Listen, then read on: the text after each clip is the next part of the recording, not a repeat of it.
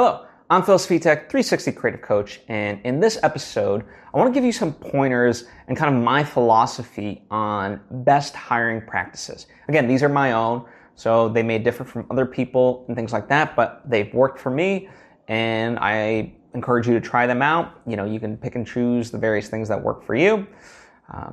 And if after watching it you have any questions, by all means comment down below or hit me up on social media at Phil Svitek, or offer suggestions of your own, right? I'm always very curious to learn.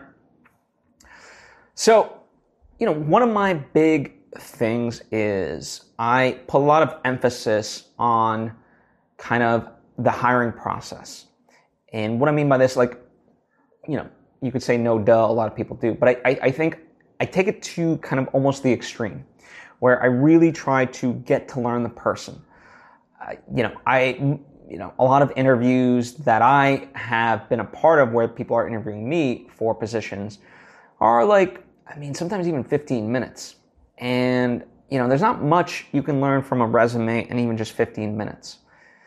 So for me, I really like to kind of not put up obstacles and things like that, but I like to put up scenarios and questions so that way I can really get answers that are deeper of why do you want this job, where do you see yourself in 5 years type of stuff, and really get at the core of how a person thinks and how a person learns.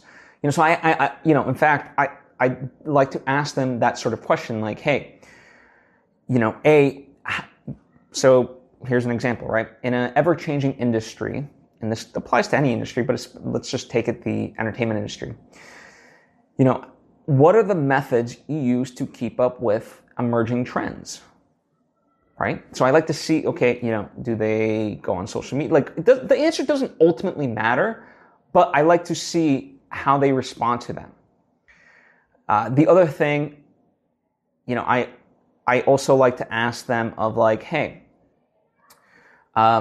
nobody wants conflict in a workplace, right? But if conflict were to arise ever, what would be steps that you would take to resolve that conflict? And I like to see their mind working. A big thing that I also like to ask is, describe yourself in 8 adjectives. And 8 is a little bit tough. Most people can rattle off 5, and then 6, 7, and 8 get a little bit tougher. And then what I like to do is, now I like to kind of flip this on them where I say, now how do those 8 adjectives that you named about yourself apply to this position that you're applying for, right? So now they have to retain and really think about the adjectives they just gave and apply them towards this position. Because oftentimes I feel like most people try to highlight, they can highlight how good they are, but it's ultimately what we're looking for is a fit. I want somebody that's qualified for the position as much as, it works both ways. I want them to feel comfortable working in the position that they're going to be working in, and I want to be comfortable that they should be working the position that they're working in. And by kind of, bridging this in this way, but making it about them first, now they have to apply themselves to the job, right? So, and that kind of throws some people off, and they really have to think. And, based on some people pass it, others don't.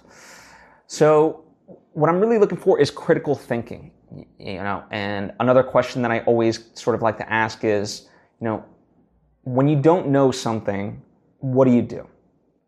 Because in all of life, we're not born with all this information, especially if someone's trying to step up in a position, or even if it's somewhat familiar, but it's a new company and so forth, there's going to be different nuances. And so there's going to be things that they don't know. So how are they going to handle that? And so, I want to see kind of how their mind operates. And, I really like to, and this, so you might be thinking, well, I'm not a hiring manager for a company or something like that.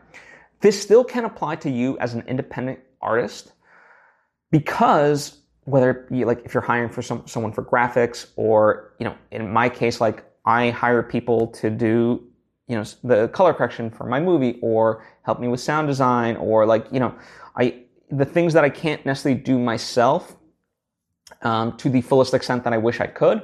I hire people, and most times I go with people that I know and trust and have worked with before. It's a reward for them, and obviously we can, part of that is we also have the shorthand and we like working together.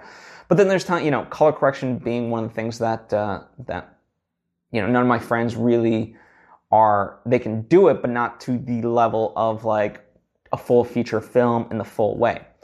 And so for that, I found someone through Upwork, a person named Jefferson Rosa, and now I've worked with him a few times at this point, and he's amazing. But what I also appreciate about him, every time like I'm looking for a new color correction gig, essentially, he always he never takes our friendship for granted. He always applies and really gives it a notion of like, okay, this is what I would do. This is why I feel like I would be a fit. So I appreciate that he's not just mailing it in, but also, going to the idea of like how I got to know him and hired him in the first place is, through this process. And, I think a lot of people don't go through this intense process and then just kind of ask basic questions because, who has time? But it's like, if you don't have time to hire the right person, you're ultimately shortchanging yourself in the long run. It's going to cost you way more money to have to replace someone if they're not a right fit. And of course, listen, of course it happens. You hire somebody that's not meant for the position, or, they don't like, they could say like, what, it's not a fit for me. And that happens, and that's fine. But all the more reason, like, to the best that you can, really make it to the full extent in that way. And I also like to take incremental steps. So sometimes whenever possible, like, for example, with Upwork in particular, I say, hey, if like in terms of color correction, like color correct this, 30-second scene and see what you can do with it, and if it comes back good, then we'll move on to kind of the next round.